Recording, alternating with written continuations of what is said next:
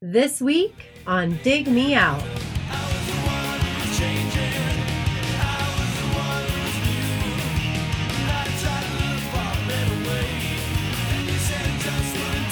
With your hosts, Jason Ziak and Tim Minichi. Jay, we're back this week. We have one of our many requested reviews. Requested review. And this one is from our friend from Down Under, Mr. Gavin Reed. This is his second requested review of the year. All right. He always brings us interesting choices. He does. I don't think he's missed yet. No, I mean, there's been some where we've been like, maybe it's an EP and not an album, but I don't think we've completely butchered anything that he has suggested. There's always something interesting going on. Yeah, they're worthy of discussion, whether we personally love them or not. I think a lot of them are important in other ways and worth talking about. So this one is the Screaming Jets. Jay, were you familiar with the band The Screaming Jets? I was familiar with the name. I remember in the late 90s, I feel like a lot of bands referenced them. So late 90s, the sort of resurgence of hard rock via garage punk. So Glucifer, Helicopters, New Bomb Turks, Hives, that whole thing that happened in Scandinavia and places like Detroit and New York City and even the West Coast. I felt like this was a band that I heard in that context. Okay. So, yeah. I hadn't heard the music, though. Well, that would make sense because I don't know how much touring they did in the United States, but they definitely, according to their bio, did a lot of touring in Europe. So they could have been out on tour in the early 90s, early mid-90s, influencing those bands as they were just coming up. So that's definitely a possibility. So let's talk about, or let's give Gavin's feedback on the album that we're going to do, which is called Tear of Thought. It's from 1992. He says, this is the difficult second album. The song Better from their first album, All for One, is still an FM radio staple and pub favorite here. For me, this is the hugely underrated follow-up. Of all the bands I've heard, the Screaming Jets are the last I expect to incorporate horns and have it work. But it does, for me at least. I have fears for the length of this album, though, which we'll get to. It's a 16-song album with a hidden track. So we'll discuss that in a little bit. I do want to mention we got some feedback on our Patreon page. Scott Witt says, I have All for One, which is the album that Gavin just talked about. He says, and I love it, though my cover art is a little bit different than what I see on Wikipedia, which we're finding out that they had multiple cover art versions for each album based on the territory. So there's a European version or an Australian version or US version. Maybe an American thing. I also have an FRC single, which is good stuff. FRC is a single that was released, I believe, off the first record. FRC is an abbreviation for Fat, Rich, C-word. And apparently it was a huge, bar band single. I don't think it got played on the radio, but people loved the song from what I'm told. Because anytime you use swear words in song titles, you're going to get some people who are appreciative of that. I also want to mention that if you join Patreon in the month of April, you have a chance to take home a double vinyl 180-gram copy of Failures, The Heart is a Monster. Everybody who is subscribed to Patreon by the end of April 30th, midnight Eastern Standard Time, you're entered in to win. It can cost you as little as $1 to take home something that is valued at, quite frankly, priceless, or $22.99 depending on which record store you're in. So let's talk about a little bit of this history of this band. History of the band. So they're from Newcastle, Australia, formed in 1989. by Dave Gleason on vocals, Grant Walmsley on guitar, Paul Wozing on bass guitar and backing vocals, Richard Lara on second guitar, and Brad Heaney on drums. 2 years later, they released their debut studio album, which was All for One. It peaked at number 2 on the ARIA albums chart, and the song Better became a number 4 hit. Second album came out a year later, October 1992, Tear of Thought, which is what we are reviewing. It was released in the U.S. on Atlantic, so they did get a release here in the United States. The band supported Ugly Kid Joe on a European tour in 1993, and that's when the drummer Brad Heaney was fired. He was temporarily replaced by Dave Holland. Jay, does that name ring a bell? Judas Priest? Judas Priest. Is he the pederast? I don't know. One of their drummers got busted for like child pornography or something. I hope it's not him.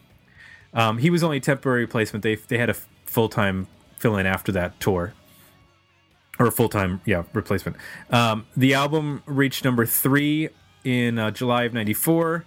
And interesting note, the American version was shortened to 11 songs. Huh. Yeah. That's quite a dramatic edit. It is quite a dramatic edit. In 95, they released their self-titled third album. It peaked at number 5. And it was the first CD launched via webcast. Okay, what does that mean? I don't know, but they did a webcast, which I'm guessing was like a live real audio player type of deal. Gotcha. And they debuted the album that way. So fire up my Winamp. Yeah, your Winamp, Jay. Get that stream URL. Yeah. Punch it in there. Your 128. My 128K modem. Yep. Fire it up. Streaming that shit in 64-bit glory. Oh my god, that is awful. Their fourth album, World Gone Crazy, released in August 97. It made the top 20. And then in 2000, they released Scam. Then they kind of went on a bit of a hiatus, released an EP in 2004, and then another album, Dooya, in 2008. And then some of the band members have gone off to do solo work, and they've played reunion shows up to last year. So there's promise of new material, but I did not find any news on that. So that is the history of the Screaming Jets. Of course, like Gavin, if you would like to request a review, you can do that one of two ways. You can go on over to our request a review page at digmeoutpodcast.com, and you can request an album for the 2016 season, or if you would like to request for the 2017 season, you can go to Patreon, and for $2.50 a month after 12 months, you get to pick a record. So it spreads out the payments. We put you on a payment plan, but there's no interest. There's no VIG on that. You don't got to worry about that.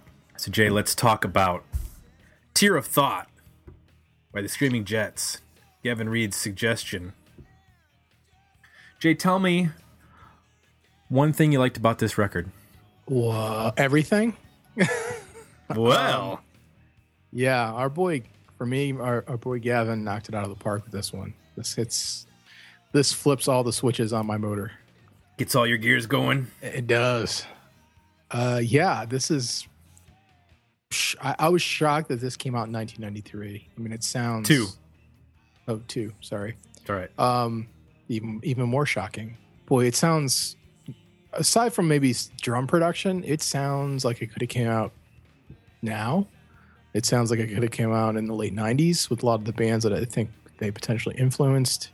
It's certainly different for 1992 in that, boy, this is one of those albums we've reviewed a couple where you're like, this really should have been the transition record to get us from the 80s into the 90s. Like this kind of sound in that, it's still rooted in kind of classic rock and at times punk rock, but it's like raw. It's got really strong songwriting that's very diverse. I mean, for when you get into it, it feels like it's going to be kind of a just straight ahead AC/DC-ish kind of rock record, but between the 16 songs on the record, it really does take some twists and turns that aren't expected and yet believable and sound credible. The singing is the vocal is unique. I don't really the only band I could really come up with that sounded close to them would be maybe Buckcherry. Like I could hear them totally having heard this band and making it the model for what they did on a more commercial level. But I think this band is much better. The singer is much better. The songs are much better. They're melodic, but they're kind of bar bandy, and they have a swagger and a grittiness to them that's completely authentic. So yeah, I really enjoyed this record a lot. Let me ask you this. A band that I thought of that didn't reach our expectations was the Wild Hearts. Mm-hmm. Do you think that this album is sort of what the Wild Hearts could have done? I definitely think the Wild Hearts could. This is a direction they could go in that I would be more happy with. So, and that's a band I thought of because I think some of these hooks start to approach that. I think some of the riffs are similar, but they avoid the trappings of trying to be too, I don't know, hard. Like they just sound like credible. These guys just sound like, I don't know, real guys hang out in bars, ride motorcycles, and like none of it's BS. So that just comes through in the music. They don't have to like crank up the distortion and write like ridiculously heavy riffs to kind of, I don't know, flex their muscle. It's a little more subtle than that, and it's ultimately, which I wish the Wild Hearts would do more, is it's really just about the songs. I mean, most of these songs are fairly concise. Right. It's the conciseness that helps. Yeah, there's not a lot of diverting into weird areas and songs and parts that don't make any sense. It's, it's pretty tight. So I think there's a lot here that the tones are diverse. They kind of turn the distortion down sometimes. There's a couple slow songs on here. Mm-hmm. They can groove, but yet like track one Dream On shows, they can come right out and kick your ass with an awesome tempo and a lot of energy.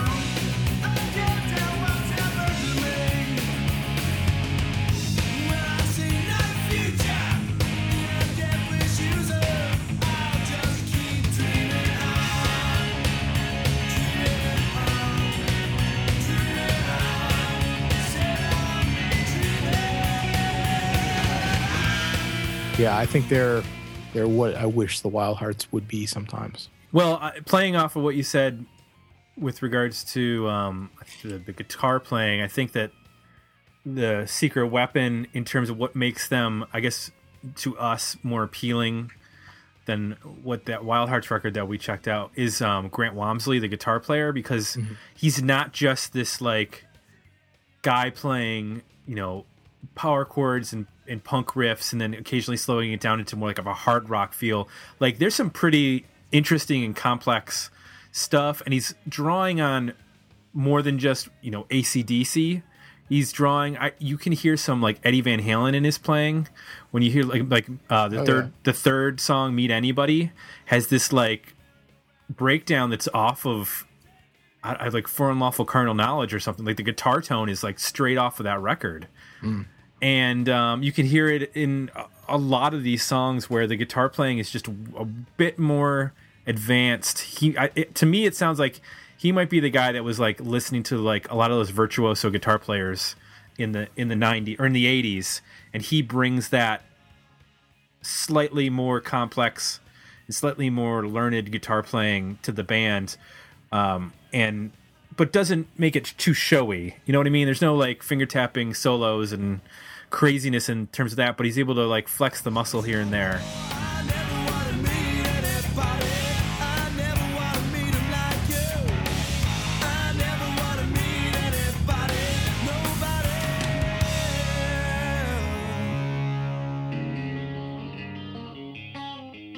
Well, I walked these shores when I was a boy. Think to myself of the joy that this place brings to me.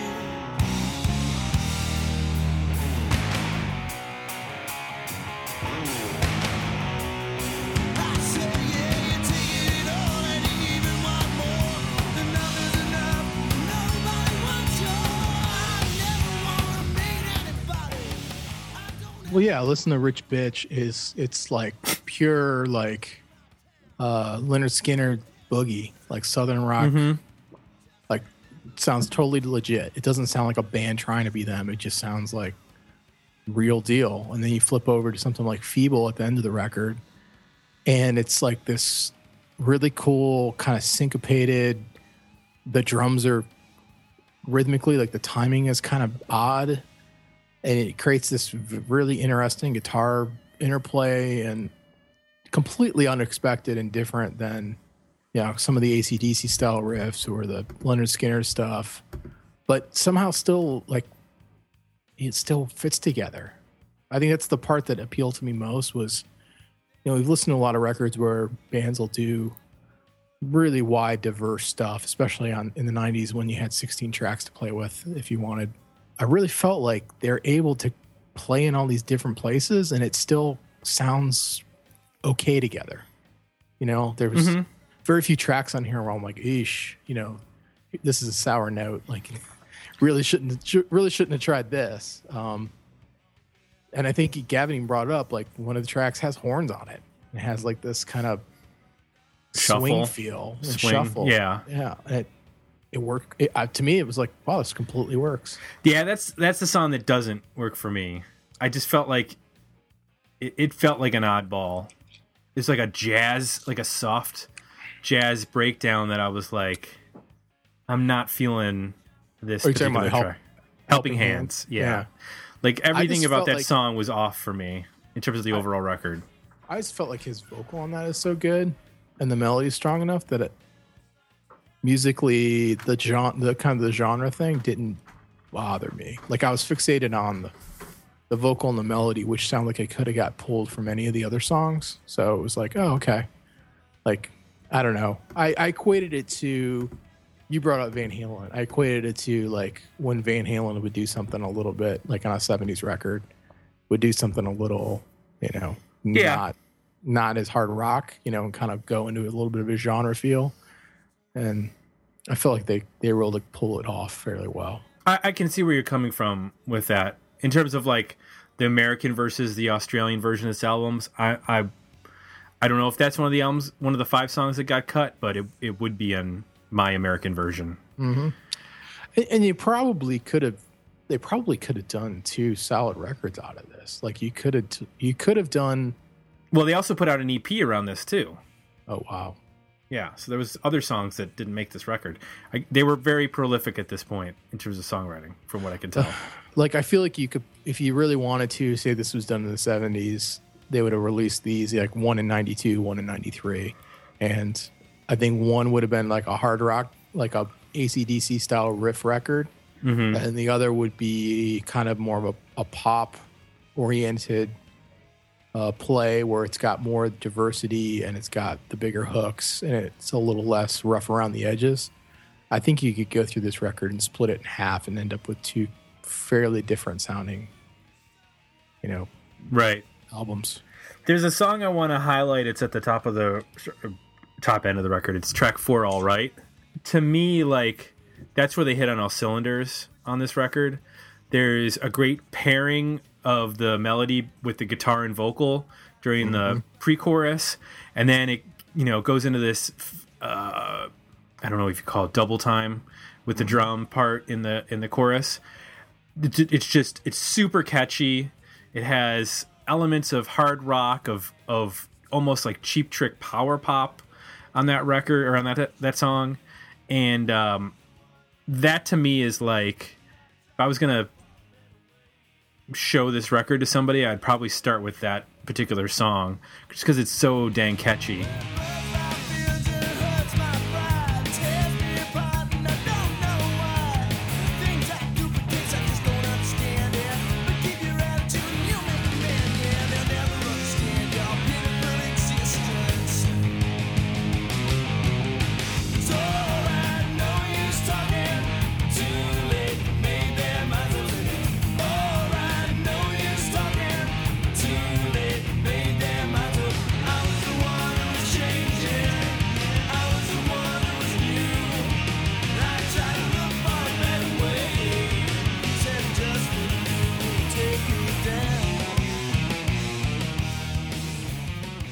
Was there any particular songs on the record that you thought, oh, well, this is like the standout track?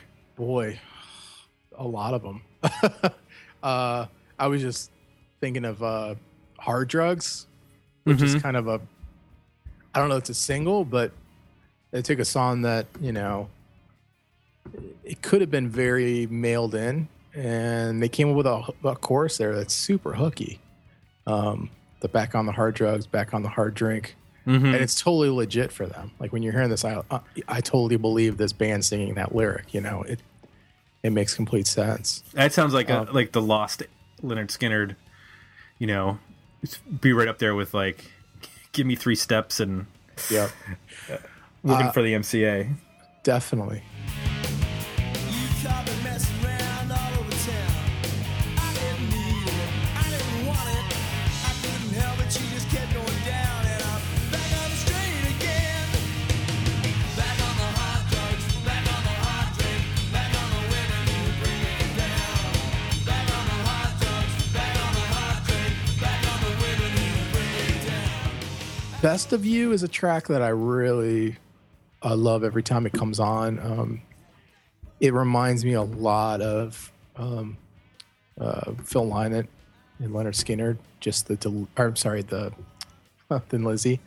It's the way that those guitars are, and his vocal delivery. It's that like kind of like relaxed on the backbeat, just kind of cool, soulful way of delivering lyrics and melodies.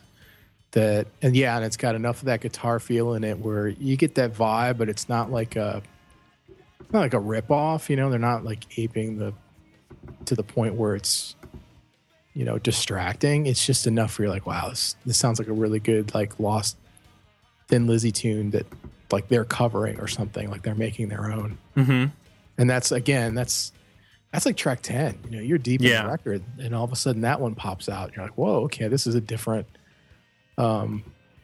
You know, another shift that I didn't see coming. Yeah, there are a lot of shifts in terms of.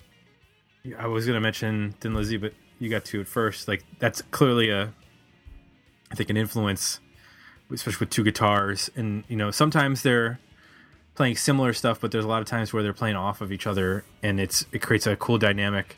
Listening to it in headphones, you can hear 2 different things going on that are working together, and it's nice to hear when it's not just like, you know, just 2 people pounding away on chords at the same time, but doing some stuff, playing off back and forth. And there's a couple of tracks that you mentioned at the top that are slower songs. I'm thinking of Shivers is the ballad, I guess. It's actually a cover of an Australian band called Boys Next Door. And then I kind of think that Think is also kind of in the ballad territory, although it kind of plays around with the tempo a little bit here and there. It stays the same, but I think like the drums sort of like shift a little bit to it kind of goes to a heavy drum and guitar riff. Yeah.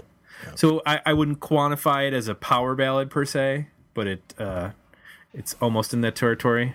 I thought that Shivers worked pretty well. Think didn't work as well for me. It's a good song, but I think in terms of the bluesiness of Shivers, I like that, especially when you tie it into some of the more southern rock sounding songs like Hard Drugs mentioned earlier, and Yeah. some of the other stuff. What were your thoughts on those songs? Yeah, I think Shivers is a good one. It has a little of that like just enough of a country-ish kind of twang, like feel to it that works. I mean, it's not to the point where you're like, oh, it's a country song, but it's just got that feel. Think it's more, I guess, power ballady in terms of, you know, it's got the dramatic shifts. Right. I do think the chorus of that song is strong. It's maybe a little more generic sounding, you know. Shivers has got more character to it. But again, I mean, this is an area where we've reviewed other records where they try to slow it down and do the ballad, and they can't pull it off. And I feel like these are competent. They're not embarrassing themselves by doing these songs. So this is a band that obviously scored a number of top 5 albums in Australia. I think their debut is like the highest charting debut album ever for a rock band in Australia or something like that. I think they have the best chart position. Mm-hmm. I'll have to fact check that, but I think that's what I read. For this record or the debut? The debut. Yeah. Because this is the second record. Yeah. But they had a string of like 4 records in the top 20 or something like that. So, in terms of translating though, to the U.S., they did see this record get released on Atlantic, which was a major, you know, label in 1992. So, you and I did not hear about this band in 1992. We were, you know, caught in the whirlwind of Nirvana and Pearl Jam and Soundgarden and those bands, and Guns N' Roses, I guess, as well. So, is it safe to say that this probably wasn't right for the time to with those bands, to compete with those bands? That, as you mentioned, this probably was better suited for the end of the decade, and maybe catching onto the tail end of the decade with the hard rock and garage rock and Scandinavian action rock. Yeah, I mean, for whatever reason, in America at least, I don't know if it was marketing or what, but there was no chance for transitional bands, or it was such a stark shift. I almost kind of feel like it was marketed to be that way. Mm-hmm. And that bands like this, just quickly, it was like one side or the other. Which side are you on? You know what I mean? Are you a hard rock band? Or are you an alternative band? Oh, you're not an alternative band? Okay, you're lame. See you in 10 years. You know, it was for bands like this, like, I don't even know what you're talking about. You know? Right. Like, this is what we do. I don't even know what you call it, you know? And it just didn't. Would you call this hard rock? I would, yeah, definitely. So I don't think there's anything alternative about this. No, there isn't. So how does this? Last week you claimed that Motley Crue's self-titled album is the best hard rock album of the 1990s. Where does this place? Is this number 2? I already got my balls busted for that. Yeah, So, good point. Was it who left the comment? Was it Eric Peterson? Yeah, Eric Peterson. So yes, the late 90s saw some great bands emerge. I think many of my favorite records by those bands tended to be more in the 99-2000 time span. Mm-hmm. I think a lot of those bands started off a little too punk to be hard rock. Like the Helicopters. And yes, Lucifer and Backyard Babies and even Turbo Negro. Like their first records are way punkier than where they got to in the early 2000s. So some of those bands didn't jump out to me just for that reason. But I think there's definitely some really good records in there. How does this stack up against? I mean, it's different. I think it's not as heavy, but if give it a little bit more time for me to kind of listen to it and really get to know it better. I mean, it's only been a week or so that I've been listening to this record. There's potential. I'm disappointed that this record and the first record and the third record are very difficult to find. Yeah, they're not on Spotify. At least in the United States, they might be on the Australian Spotify, but we can't listen to them. They're not on Spotify. They're not on iTunes. They're not on Amazon. No. Like, you can only buy used copies on Amazon, and there's not very many of them. So Yeah. you can get a hold of it on CD, but you can't get. From what I can see, there's digitally, it's very difficult to get a hold of. And Yeah. I was curious in vinyl. I couldn't find any vinyl really either that was reasonable. So I think what stinks is that I'm glowing about a record that I'm not sure how many people that listen to this are actually going to be able to realistically get their hands on and listen to. But Yeah. it's unfortunate. And it's strange because you said it came out in Atlantic here. Yeah, in the United States. You would think somehow that the digital rights, the digital version would make its way out. Yeah, I don't know what the deal is, Jay, but we need to talk about what our deal is with this record. How'd you like that as a smooth transition? Worthy album, better EP, decent single. Jay, where you at? Album, come on. I gotta say, I mean, even at 16 songs, I agree that if it was at 12, I wouldn't, or 10 even, I wouldn't be like, oh, I'm missing something. I need more material here. Right.